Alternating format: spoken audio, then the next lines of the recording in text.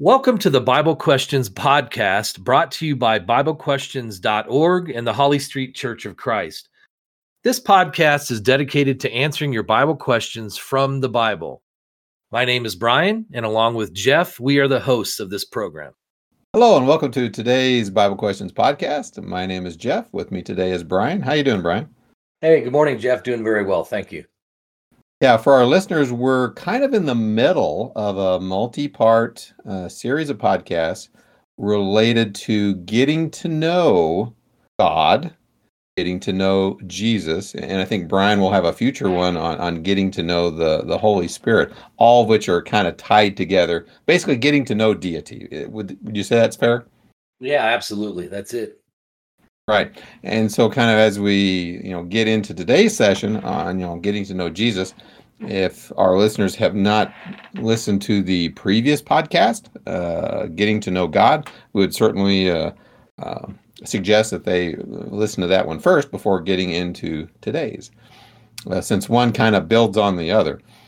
So kind of to get us started, Brian, let's begin with Matthew chapter 1, verses 23. Which says, "Behold, the virgin shall be with child, and shall bear a son, and they shall call his name Emmanuel," which is translated, God with us. Now, Brian, from the very beginning here, one of the things we may need to clarify in terms of getting to know Jesus better is there are a lot of misconceptions, out there that people have about Jesus in terms of, who he was, his nature, etc. In fact, you may even encounter a relatively small number of people that will deny he even existed. I mean, some, atheists might claim it was just, fiction, made up by, the first century Jews. Others, like Jews then in the first century and today, would say, yes, he did indeed exist, but he was an imposter, a false prophet. Muslims today would acknowledge his existence and say, yes, he was a wise prophet, sent by God, just like Moses, Abraham, Muhammad. Some people, not as many today, but back in Jesus' day, first and second century for sure, known as the Gnostics, would say, yes, there was a man, Jesus, who happened to have within him a separate spirit inside him. He came from heaven. Who is known as the Christ. So they would distinguish the man from the spirit being living within him. Jehovah's Witnesses will say he's Michael the Archangel, a created being. Oneness Pentecostals will say, yes, Jesus was God, that if you could look into heaven at the time when he was on the earth, God was not in heaven. Actually, God came to earth. Singularly, a singular God. Of course, Mormonisms will say, yes, Jesus existed. He was one of several spirit children of God and one of his wives. And basically, Jesus is a brother of Satan, a spiritual family, etc. And of course, that's Mormonism. And then, of course, there's the often, classic Christianity, perspective, that of the quote-unquote Trinity, where indeed God did come to this world in flesh, deity, part of the Godhead, God the Father, the Son, Spirit, that he came, was sinless, showed us how to live, etc. And of course, Brian, hopefully our audience, recognizes that there's a lot of different perspectives. Only one can be right. What we believe the scriptures teach is the last one, in terms of the Trinity, consisting of the three personages so unified that they can also be spoken as being one. Brian, any other intro before we actually get started?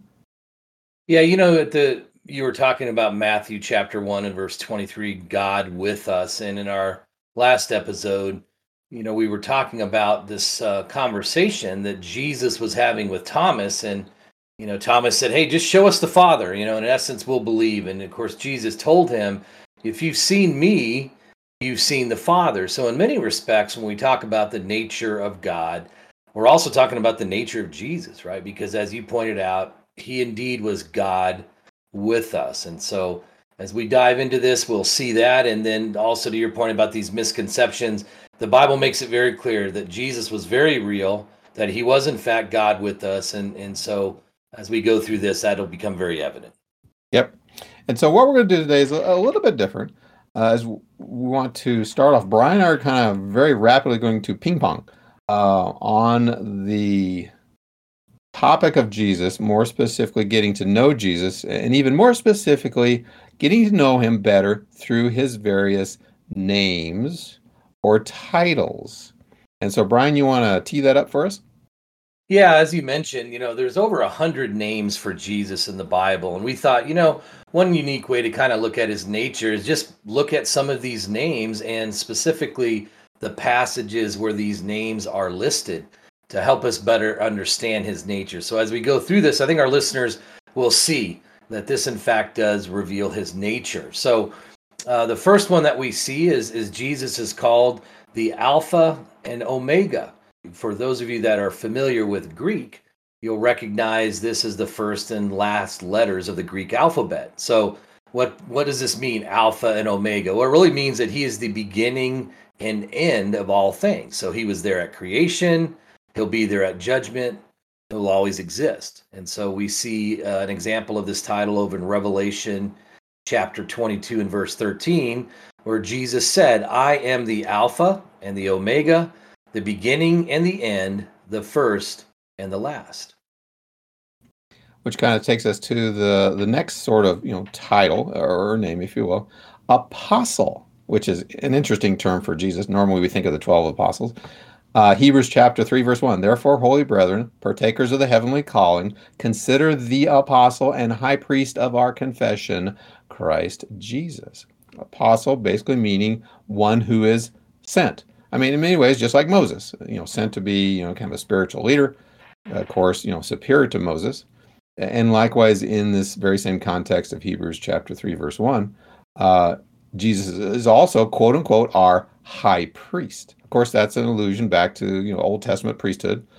Hebrews, the writer of Hebrews continues on, or in the book of Hebrews, previous chapter 2, verse 17. And then chapter 4, chapter 5, all the way through chapter 9, lays out this major argument that just like there were high priests under the Old Testament, Jesus is now our high priest under the New Testament, and our singular high priest, and a superior high priest. Hebrews chapter 4, verse 14, I'll highlight. Seeing then that we have a great high priest who has passed through the heavens, Jesus, the Son of God, let us hold fast our confession. This passing through the heavens, somewhat parallel with the high priests under the Old Testament, entering into the most holy place, as part of the tabernacle or as part of the temple. Well, Jesus kind of figuratively has done that for us, going into heaven, sitting at the right hand of God, superior to all the Levitical high priests under the law of Moses. Continuing on, he is also the author and finisher of our faith, or of faith, Hebrews chapter 12, verses 1 and 2. And I hesitate a little bit to, put that word "are" in there, which is basically in some manuscripts is not in the original. Jesus is the author and finisher of faith. Author, well, the source, or one who makes the beginning. Kind of similar to the Alpha you mentioned a few moments ago. In the Greek, a chief leader, author, captain, or prince. Certainly he's the example of faith for all. Finisher, from the Greek, completer, consummator, extremely skilled to the highest degree. He's the perfect example for us. So we've got apostle, author, finisher, high priest. Brian, over to you. Yeah, the next name that we see Jesus is given, or names, I guess in this case, blessed and only potentate, and the King of Kings and Lord of Lords. So we see in 1 Timothy chapter 6, verses 13 through 15. Here it says, I urge you in the sight of God, who gives life to all things, and before Christ Jesus, who witnessed the good confession before Pontius Pilate, that you keep this commandment without spot, blameless, until our Lord Jesus Christ's appearing, which he will manifest in his own time, he who is blessed, or he who is the blessed and only potentate, King of Kings and Lord of Lords. So when you look at this word potentate, In the Greek, it means a ruler or officer of great authority, mighty, potentate. So that's what that means. And of course, Jesus tells us over in Matthew chapter 28 and verse 18 that he did, in fact, have this great authority when he said, and Jesus came and spoke to them, saying, all authority has been given to me in heaven and on earth. Now, the next name we want to consider is the bread of life. And Jesus used this reference for himself over in John chapter 6, beginning in verse 32. Then Jesus said to them, most assuredly I say to you, Moses did not give you the bread from heaven, but my Father gives you the true bread from heaven. For the bread of God is he who comes down from heaven and gives life to the world. Then they said to him, Lord, give us this bread always. And Jesus said to them, I am the bread of life. He who comes to me shall never hunger, and he who believes in me shall never thirst. So some might ask, well, how is Jesus bread? Well, as he mentions here, he's really our spiritual sustenance or our spiritual nourishment. And that's the reference that he's making there. Right. And hopefully our listeners are beginning to get a sense, if they didn't have it already, of the diversity of titles, the diversity of descriptions, the diversity of roles, if you will. Continuing on, he's also described as the chief shepherd in 1 Peter 5, verse 4, chief or head shepherd. And of course, that immediately, brings to mind, the pastoral setting with, a shepherd and sheep, etc. And so in this sense, in a spiritual sense, Christians are compared to being sheep, that we are his flock. 1 Peter 2, verse 25. Likewise, John 10, verse 11, Jesus says, I am the good shepherd. The good shepherd gives his life for the sheep. Again, chief shepherd. He is also called a cornerstone. Psalms 118, verse 22, which in some ways is reflected in Isaiah 28, verse 16. Therefore, thus says the Lord God, behold, I lay in Zion, that would be in Jerusalem, a stone for a foundation, a tried stone, a precious cornerstone, a sure foundation. Whoever believes will not act hastily. And we see that fulfilled in Acts 4, verse 11, where I think it was Peter speaking, this is the stone that was rejected by you builders, which has become the chief cornerstone. Now, if you know much about architecture, building construction, at least in ancient times, these kinds of cornerstones would help, serve as foundation for the building, to bring, unify, if you will, the two walls. And of course, my understanding is from there, they would also take measurements to set the rest of the foundation. So from this perspective, Jesus is likened to a critical part of a physical building or structure. And of course, the Jews rejected him because he didn't satisfy their expectations of what they thought the Messiah would be, as a political leader, or what the Messiah would do, throw out the Romans. So here again, critical aspect of knowing Jesus is knowing what he really truly is, and not letting our own think-sos perhaps get in the way. A cornerstone as well as a shepherd. Brian, over to you. Yeah, the next name that Jesus gives himself is door. He says in John chapter 10, verse 7, then Jesus said to them again, most assuredly I say to you, I am the door of the sheep. John chapter 14, verse 6, Jesus said to him, I am the way, the truth, and the life. No one comes to the Father except through me. So that's what he means by being a door, that it's only through him, the door, spiritually, of course, that one is able to get to the Father, if you will. And we certainly see that in prayer. When we say in Jesus' name at the end of our prayer, well, it's because it's through him as our mediator that we're even able to speak to God. Ephesians chapter 2 and verse 18, here we're told, for through him, speaking of Jesus, we both have access by one Spirit to the Father. So through Christ, we have an audience, if you will, with God. This idea of access carries the thought of through him. And once again, through Christ, we are brought before someone of high rank. Of course, in this case, God, who has the highest rank, if you will. Jeff, back to you. Okay. Glory of the Lord. Isaiah 40, verse 5. The glory of the Lord shall be revealed, and all flesh shall see it together, for the mouth of the Lord has spoken. We see that fulfilled in John chapter 1, verse 14, when the Word was made flesh and dwelt among us, and we beheld his glory, the glory as of the only begotten of the Father, full of grace and truth. Brian, back over to you.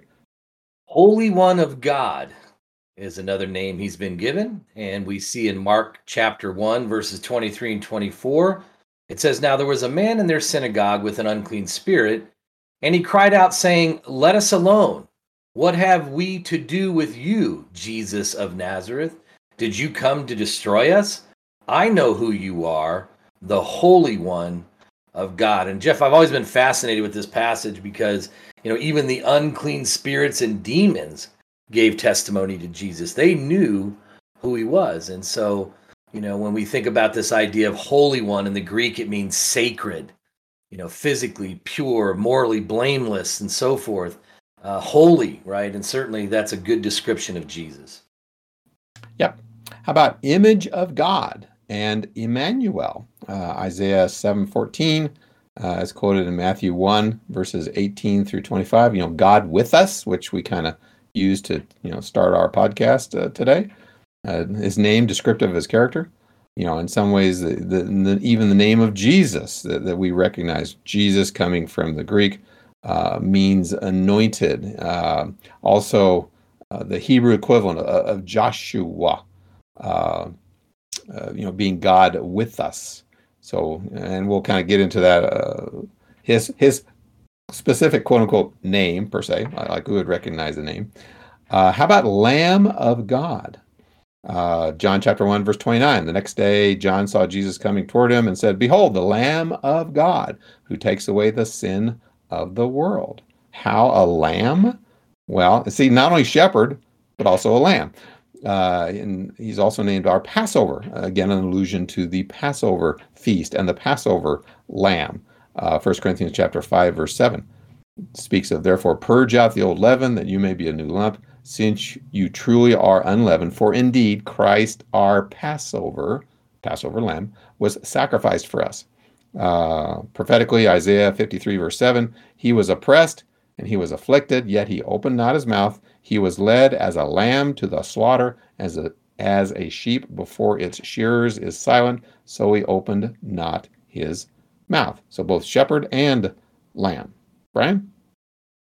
Jesus is called the way, truth, and life. So in John chapter 14 and verse 6, Jesus said to him, I am the way, the truth, and the life.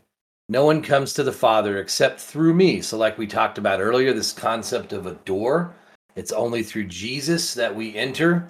You think about truth, of course, John chapter 1 talks about Jesus was the truth. He was the living word when he was on this earth. And certainly the life, because only through him and through his death on the cross and through our obedience to his will can we have spiritual life. How about Son of Man? Matthew 8, verses 20. Jesus said to him, the foxes have holes and the birds of the air have nests, but the Son of Man hath not where to lay his head. Similarly, in another passage, that ye may know the Son of Man hath power on earth to forgive sins, said he to the sick of the palsy, arise, take up thy bed, and go into thine house. So certainly this highlights his humanity, physical conception, birth via Mary, Son of Man. Brian? Yeah, in a similar way, he's called the Son of God. And, we see this like in, for instance, Matthew chapter 4, verse 3. Now when the tempter, speaking of Satan, came to him, he said, if you are the Son of God, command these stones become bread. Of course, Satan knew that he was the Son of God. And if you read Matthew chapter 4, this is where Jesus was tempted of the devil. And of course, he not only resisted all of these temptations, but he gave scripture back to Satan to show that God is the only one whom we should serve. 28 and 29, here we're told when he had come to the other side, this is speaking of Jesus again, when he had come to the other side, to the country of Gergesenes, there met him 2 demon-possessed men, coming out of the tombs, exceedingly fierce, so that no one could pass that way. We read a little while ago, even these demons, recognized that he, in fact, was the Son of God. They knew the truth. And so it's very powerful to read that. So the last will kind of group as three: Savior, Lord, Christ. Luke chapter 2, verse 11, for unto you is born this day in the city of David a Savior, which is Christ the Lord. Acts 2, verse 38, therefore let all the house of Israel know assuredly that God hath made that same Jesus, whom you have crucified, both Lord and Christ. Of course, Savior, saving ourselves from our sin. Lord, Master, Owner, Supreme in authority, and Christ, the Messiah, the prophesied one, the anointed one, chosen by God. So there you go, Brian. A lot of different names or titles or attributes that we can think about, ponder, and dwell on to know more about Jesus. Yeah, and it's interesting, Jeff. By my count, we went through 17 of over 100. So I think that helps our listeners to realize that he has been given a lot of names and not a lot of titles. And as you pointed out, it really helps us to understand his nature, what he was all about, who he is. So encourage our listeners to look for more names. It's very, very interesting. So now let's shift gears and talk next about, Jesus is often called the perfect example. And I think that's a fitting title because when he came to this earth, he was a man and he lived as a man. The Bible tells us he was tempted in all points like we are, yet without sin. And so in that sense, who to learn from better than Jesus, right? So it's really important that we learn from Jesus by how he conducted himself as a man. No doubt the truth that he brought, the truth that we read about is very critical. But if we just look at his physical life and how he conducted himself as a man, there's a whole lot that we can learn. In fact, Jesus said this himself in Mark or Matthew, I should say, chapter 11, verse 29. Here he said, take my yoke upon you and learn from me, for I am gentle and lowly in heart, and you will find rest for your souls. Jesus encouraged his disciples in John chapter 13 and verse 15. And actually, he was meeting with his apostles here. He was washing their feet to teach them a lesson on humility. And he said, for I have given you an example that you should do as I have done to you. And then 1 Peter chapter 2, verse 21 beginning, it says, for to this you were called, because Christ also suffered for us, leaving us an example that you should follow his steps, who committed no sin, nor was deceit found in his mouth, who, when he was reviled, did not revile in return. When he suffered, he did not threaten, but committed himself to him who judges righteously. So we're going to now get into some qualities that we should emulate as we talked about. So Jeff, I'll let you kick that off. Right. And, that's a good point in the sense of, even today, we understand the difference between what people may say and what they may do. And sometimes those are not in alignment. And of course, that opens them up for charges of hypocrisy. And I like the way you teed up this particular section by saying, yes, certainly we need to listen to what Jesus said, but let's also pay attention to what he did, how he acted. For example, let's talk about his humility.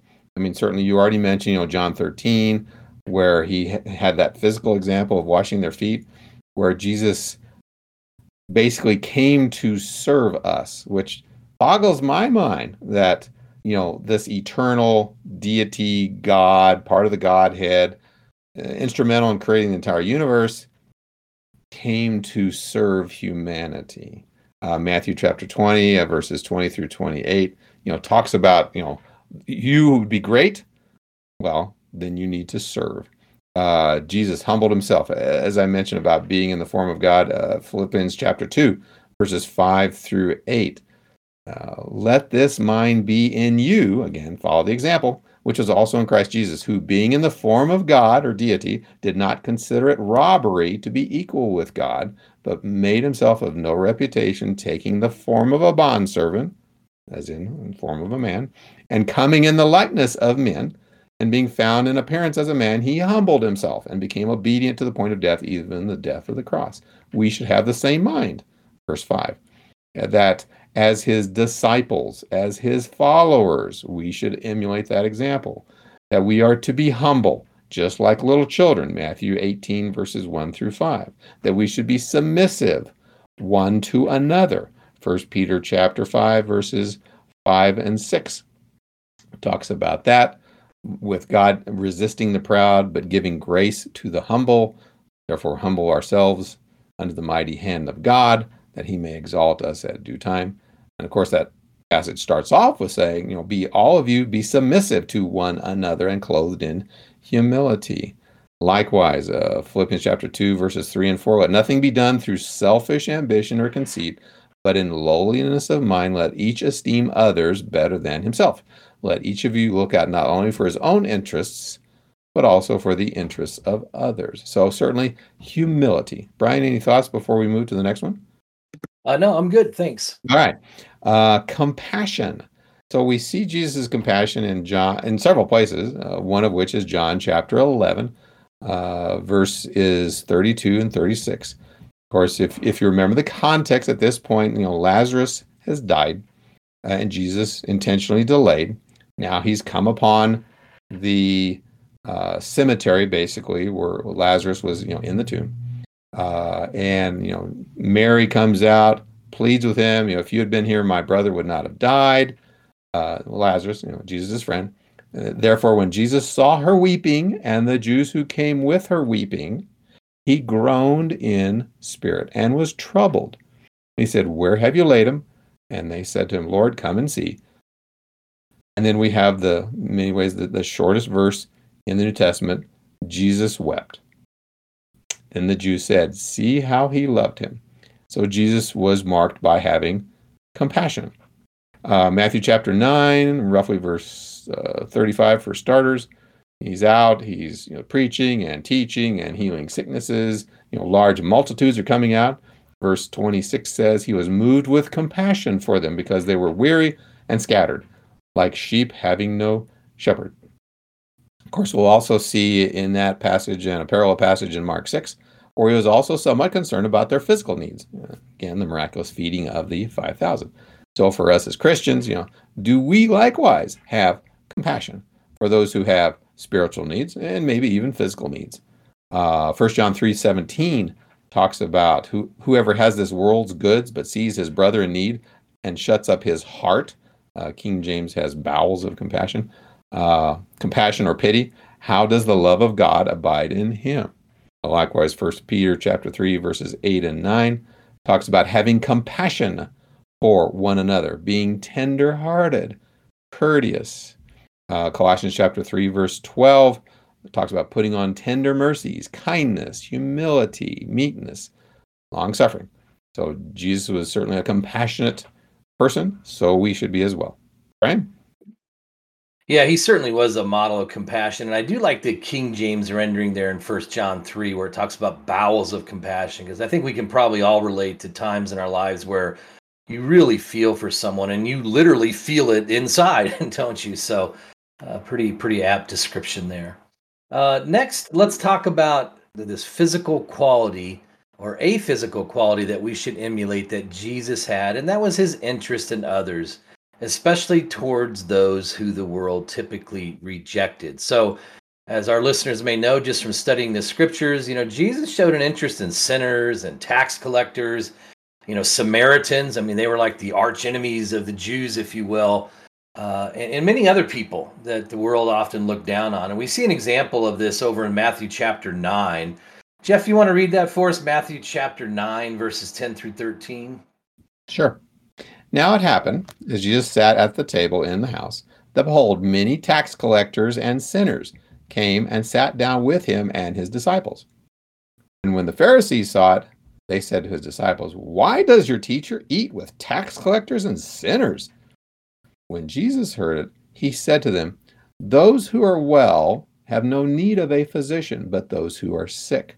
But go and learn what this means. I desire mercy and not sacrifice, for I did not come to call the righteous, but sinners to repentance. Yeah, and this is an area where it's pretty easy for us to understand what Jesus is teaching here. But in our own lives, we have to ask, are we like the Pharisees, where we tend to align ourselves with people like us? And I just love, Jesus's answer when he was asked, "Why do you eat with these, sinners and tax collectors? Those who are well have no need of physician, but those who are sick." And then, of course, he says, "I desire mercy and not sacrifice." So certainly a wonderful lesson for us. Over in John chapter 4, if you want to make a note, read verses 5 through 10. Also take a look at verses 27. Here we have the story of what's often called the woman at the well, who was a Samaritan. And as I mentioned earlier, the Jews kind of had a long-standing hatred for the Samaritans because of what happened many years prior to that. And Jesus really ignored these cultural norms, if you will, what had become a cultural norm. And he just demonstrated he had an interest in everyone. Once again, same lesson for us. We shouldn't judge people, so to speak, or only align ourselves with certain people. We should take an active interest in everyone. And once again, even those that are typically shunned by society. One final passage in this section can be found over in Luke chapter 14, verses 12 through 14, where once again, Jesus said and really commanded that we should show an interest in those that are poor, maimed, and lame, and so forth. Here it says, "Then he also, speaking of Jesus, said to him who invited him, 'When you give a dinner or a supper, do not ask your friends, your brothers, your relatives, nor rich neighbors, lest they also invite you back and you be repaid.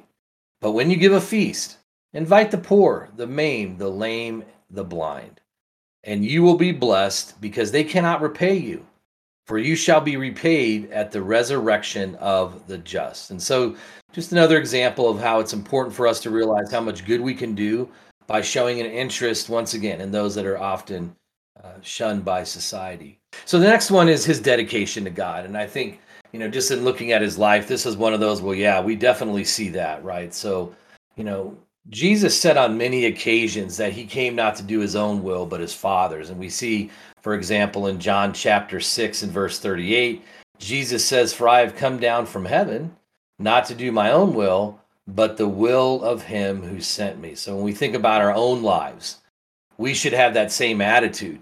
Once I'm a Christian by being baptized, I've committed myself to God. And now my mentality is, "Lord, what will you have me do? I'm not here to no longer to do my will. I'm here to do your will."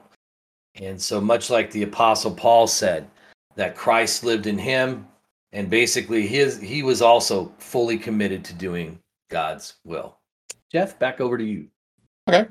Additional things that we can learn about Jesus, know about Jesus through his example, his patience, especially while being persecuted or in tribulation. 1 Peter chapter 2, verses 18 through 24, again, a passage our listeners should write down. I'll highlight verse 23. "When he was reviled, he did not revile in return. When he suffered, he did not threaten." And likewise, the example for us to follow of verse 20, "But when you do good and suffer, if you take it patiently, this is commendable before God." Jesus speaking, Luke chapter 6, verses 27 through 38. Again, another passage to write down. Let me highlight verse 29. "To him who strikes you on the one cheek, offer the other also. And from him who takes away your cloak, do not withhold your tunic either." And then obviously, this is something we are challenged with, turning the other cheek, and we have that phrase. But that's what Jesus did. Isaiah prophesied, Isaiah chapter 50, verses 6 and 7. "I gave my back to those who struck me, and my cheek to those who plucked out the beard. I did not hide my face from shame and spitting. For the Lord God will help me. Therefore I will not be disgraced. Therefore I have set my face like a flint, and I know that I will not be ashamed." How can we be patient when we face tribulation? How can we be patient when someone says unkind things to us? Well, consider the example of Jesus and how he was mistreated, persecuted, reviled, called names, spat upon, smacked in the face, crown of thorns, scourged, and ultimately crucified. 1 Thessalonians chapter 5, verse 15, "See that no one renders evil for evil to anyone, but always pursue what is good, both for yourselves and for all." Loving our enemies, which is probably one of the hardest things against our nature to try and do. But nonetheless, that's what Jesus did and left us an example that we should try and follow as well. Brian, any thoughts before I move to the next one? Yeah, oftentimes we sort of fly off the handle. Sometimes we might say for some of these same things that might be done to us. But boy, as you just kind of went through this list, and you look at all the things that he went through, we should be a lot more patient, shouldn't we? Because ultimately, we probably will go through only a fraction of what he suffered. So, Good point. Good point. So the next example, his focus on teaching. Certainly, we see that in Matthew chapter 9, verses 35 through 38, preaching the gospel of the kingdom, etc. Had compassion because they were like sheep with no shepherd. He wraps that up in verse 37, saying to his disciples, "The harvest truly is plentiful, but the laborers are few. Therefore, pray the Lord of the harvest to send out laborers into the harvest." So how can we, as his disciples and followers, follow that example and teach the world? Well, many different ways, actually, Brian, when you kind of dig into it. I mean, we can do it through our example.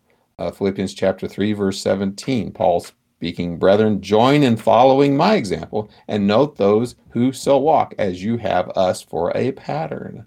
1 Timothy 4, verse 12, "Let no one despise your youth, but be an example to the believers in word, conduct, love, spirit, faith, purity." 1 Peter 3, verse 1, "Wives, likewise be submissive to your own husbands, that even if some do not obey the word, they, without a word, may be won by the conduct of their wives." Certainly, we can teach the world through our response in adversity, kind of like what we were mentioning earlier. 1 Peter 2, verses 11 and 12, Peter, writing under the guidance of the Holy Spirit, "Beloved, I beg you, as sojourners and pilgrims, abstain from fleshly lusts which war against the soul, having your conduct honorable among the Gentiles, that when they speak against you as evildoers, they may, by your good works, which they observe, glorify God in the day of visitation." Certainly speaking the truth, Ephesians chapter 4, verses 11 through 15, where the passage talks about some are apostles, prophets, evangelists, pastors, teachers, equipping of the saints, edifying of the body of Christ. Skipping down to verse 15, speaking the truth in love. Matthew 28, verses 19 and 20, "Go therefore make disciples of all nations." Verse 20, teaching them to observe all things. And finally, Luke chapter 24, verse 47, repentance of remission of sins should be preached in his name to all nations, beginning at Jerusalem.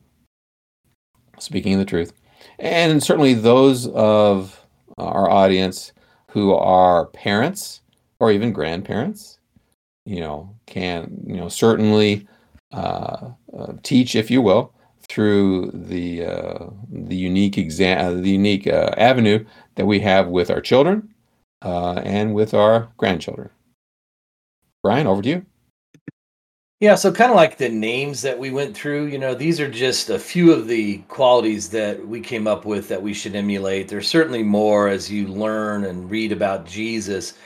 So we talked about how we should emulate his humility, his compassion, his interest in others, his dedication to God, his patience in tribulation, and his focus on teaching. And so, ultimately, our goal should be the same as Jesus, and that is to be well-pleasing to God. And so he's such a wonderful example for us, once again, looking at him as a man when he was on this earth.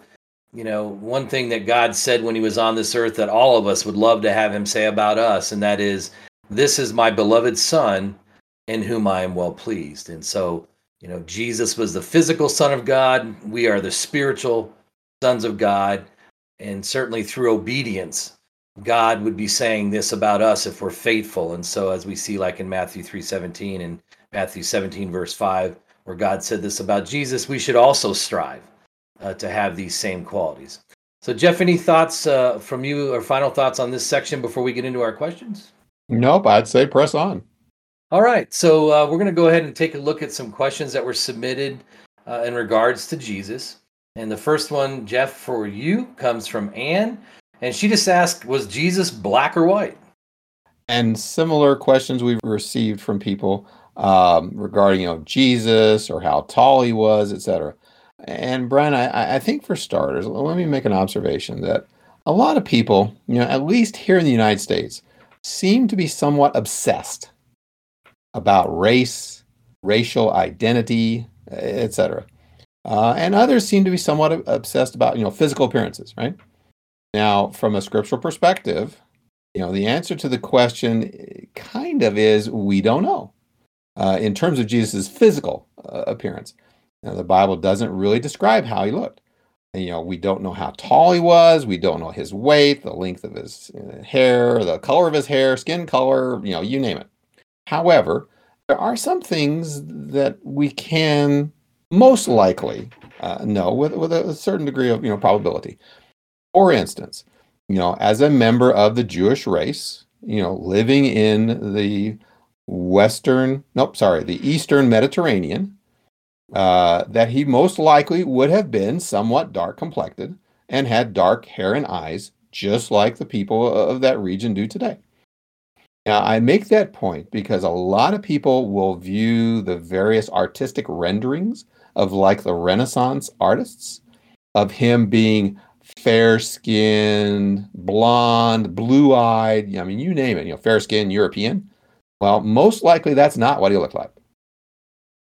That being the son of a carpenter, he would probably have learned his father's craft, again, Mark 6, verse 3, and would have probably been somewhat physical, muscular, since carpenters at the time, not only worked with wood, but also stone and iron. Isaiah 50, verse 6 suggests he had a beard, which was fairly common among Jews of the day. More interestingly, Isaiah 53:2 suggests that he was actually somewhat average looking, not exceptionally handsome, not exceptionally tall or short or whatever for that matter. And 1 Corinthians 11, verse 14, contrary to a lot of artistic portrayals, would suggest he probably didn't have the long, flowing, woman-like hair that a lot of artists would portray him as. And I think the bottom line is, the key point from the scriptures is it's not that the key part is his skin color or his hair color or his physical appearance. The emphasis was on who he was, what he taught, what he did, and certainly not what he looked like. Brian, any thoughts before we switch gears? Yeah, I appreciate your emphasis on not obsessing about, race and how people look. And I've often talked to people about the fact that God sees us as souls and that our bodies are really just the vessels in which our souls reside. And I think that's borne out by the fact that when we die, as the Bible says, we return to the dust from which we were created and our soul lives on. And so, it doesn't matter what our gender or race is when it comes to our soul. And so let's focus on that, to your point, and not on what we physically look like. In fact, as I was researching that question, I went out to the internet, and in addition to kind of the Renaissance, blonde hair, blue-eyed, Northern European look of Jesus, I actually found some artist renderings that would portray him as an African. And there's some people that say, well, Jesus actually had to be black, etc. And again, the key point again is not to get wrapped around racial identity, etc., but recognize who he was and what he taught and the examples, like we said earlier. Okay, Brian, I got one for you. So this comes in from Larry. Larry asks, how was Jesus able to forgive sins during his earthly ministry, such as the paralytic let down through the roof and the woman who washed his feet, before he went to the cross as the sacrifice in payment for those sins? Yeah, and we don't always know the motivation of some of these questions. Certainly he might be thinking that, Jesus, first off, was just a man. And, men don't forgive sins. Of course, before he went to the cross, maybe that's his thought. Of course, Jesus, allowed himself to be worshiped. Jesus fully acknowledged he was the Son of God. So the deity didn't leave him. When he left heaven, he didn't leave his deity behind, if you will. And so, when we think about this idea of, or this truth of Jesus being able to forgive sins, the ability for him to forgive was not dependent on him going to the cross. Jesus was able to forgive sins while he was here on earth before he went to the cross. And so, when we look at Luke chapter 5, verses 18 through 26, which is being referenced here by Larry. When he healed this paralytic man, notice what Jesus says over in verse 24 when explaining why he told the man his sins were forgiven. He said, "But that you may know that the Son of Man has power on earth to forgive sins." And so, when Jesus died on the cross, he made it possible for all of mankind to have our sins forgiven if we are, obedient to what God requires us to do, right? And that's, repent of our sins, confess our belief in Jesus, and being baptized for the forgiveness of our sins, as we see in passages such as Acts chapter 2:38 and Acts chapter 22 and verse 16. So that's how I would answer that. Jeff, thoughts from you on that? Yeah, the only thing I might mention is there's yet another example of the thief on the cross, where some people get confused, where Jesus basically forgives the repentant thief and says, "Today you will be with me in paradise." And they may try to use, or I might say misuse, that passage to teach, well, see, therefore, baptism is not required. But, as you've already pointed out, while on this earth, Jesus could look into people's hearts, see how they were thinking, see how they were behaving, and as God, as the offended person, could forgive them. And certainly we should not use those examples to override the other scriptures that talk about the things we need to do, post his death on the cross, as you mentioned, to include being immersed or baptized for the forgiveness of our sins. So, Brian, back over to you. Yeah, the next question comes from Terry, and he asks, is sin based down through a man? Jesus, he says, was born without sin. And since he had a human mother, my thought, and I had heard it at one time, that sin is passed down from the man, not woman.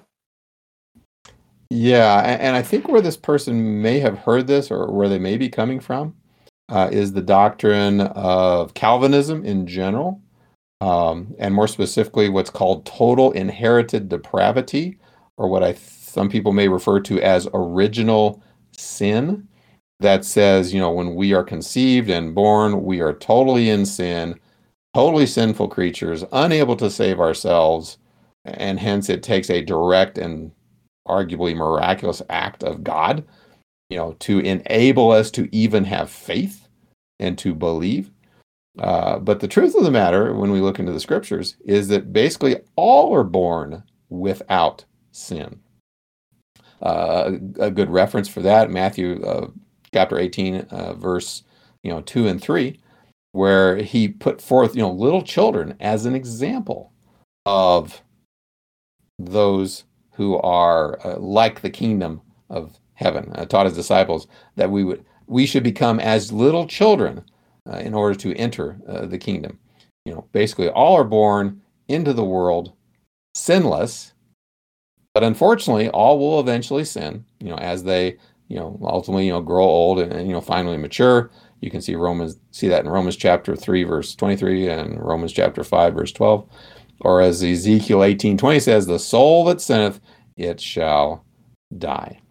So, it wasn't that Jesus was, born of Mary, and not of, physically of Joseph, that he was sinless. No, Jesus was born sinless because we're all born sinless. Of course, he maintained his sinlessness, whereas we don't, if you will. Now, on a related subject, speaking of this, Calvinism, total inherited depravity, or original sin, many parents are concerned, about their infants or their young children potentially dying and going to hell because they haven't accepted Christ. Some might even worry about abortion and aborted babies. Many Protestants would say, well, these children are lost, having been born again totally depraved and guilty of Adam and Eve's sin. Catholics would probably say something similar and sprinkle some water on them, on the infant, to quote unquote save them, which they would call baptism, which again, not according to the pattern we see in the New Testament. But again, the scriptures teach something entirely different. The children are safe, if you will, until they reach the age and mental acuity where they can choose between good and evil, right and wrong, God and Satan. Any thoughts, Brian?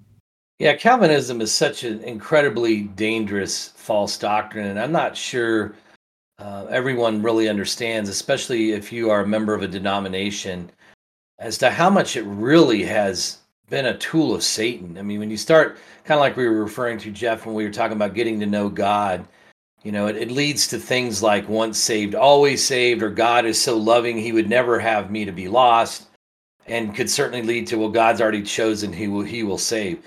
Those are just damning doctrines, because if you believe in those things, it directly conflicts with God's word, and it really makes God an unjust God. So just really want our listeners to please be aware of these false doctrines, because it's so easy to be led astray.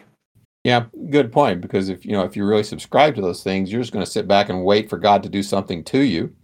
And oh, by the way, once he quote unquote does something to you, there's nothing you can do to lose it. So you can live however you want. Yeah, a very incredibly misleading doctrine. Okay, Brian, I think that brings us to our last question from Nolia. She writes, would you please explain to me with Bible verses, how is Jesus God? The Bible says you go to Jesus to get to God. Well, that's two people.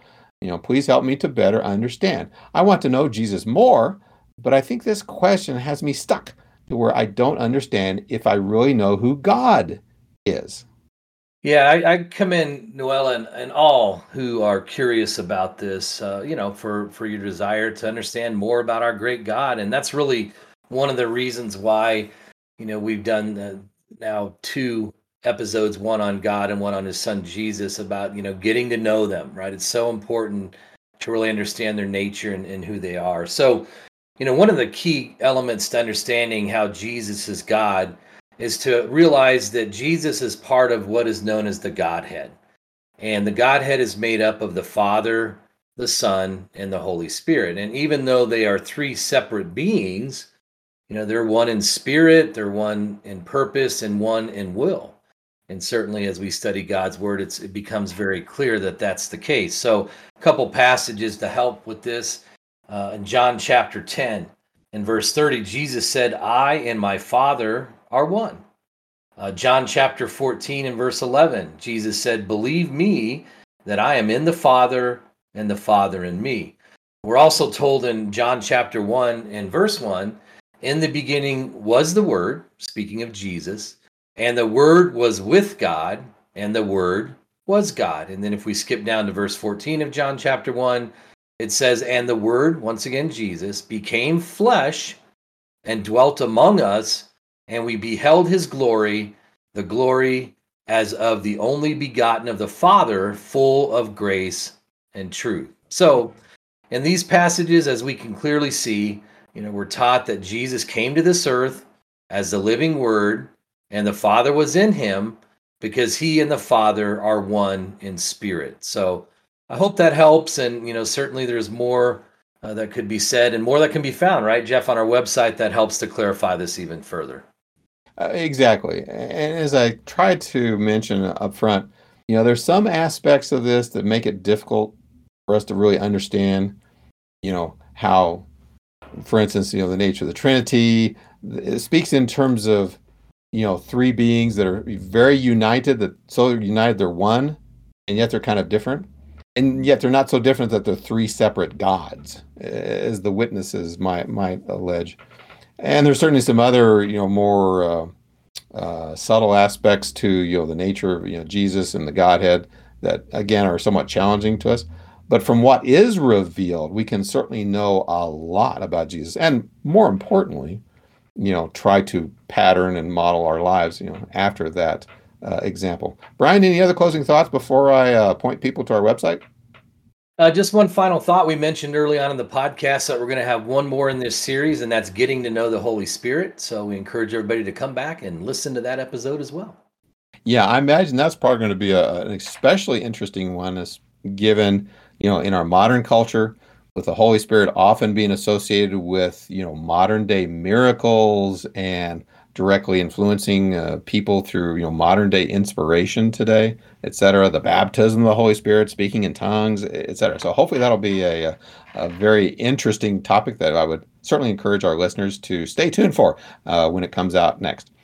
So at least in terms of knowing Jesus, several areas in our website at biblequestions.org that you can go to. So if you look at the topics menu item, which if you're on a browser is along the top of the window, if you're on a mobile device, you'll probably see that as an icon with 3 horizontal lines. Click on that and bring up or go down to the topics choice. There is J for Jesus with over 20 articles for your research and for the deep dive, if you will, for even more information. L for Lord, M for Messiah, and finally the catch-all category, N for nature of Jesus. Again, lots of articles with lots of scripture references that you can dig into, research for yourself, not just take our word for it, but actually, dig into the scriptures to not only learn more about Jesus, but also learn more about how we should act and behave and think to be more like Jesus. Thank you for listening to this edition of the Bible Questions podcast. We invite you to visit our website, biblequestions.org, where you can submit a Bible question to be answered. And you can also search archives where we have answered several hundred Bible questions over the years. Our website also has a host of free Bible study material, free correspondence courses, as well as sermons and a host of other material. Please stop by and check it out.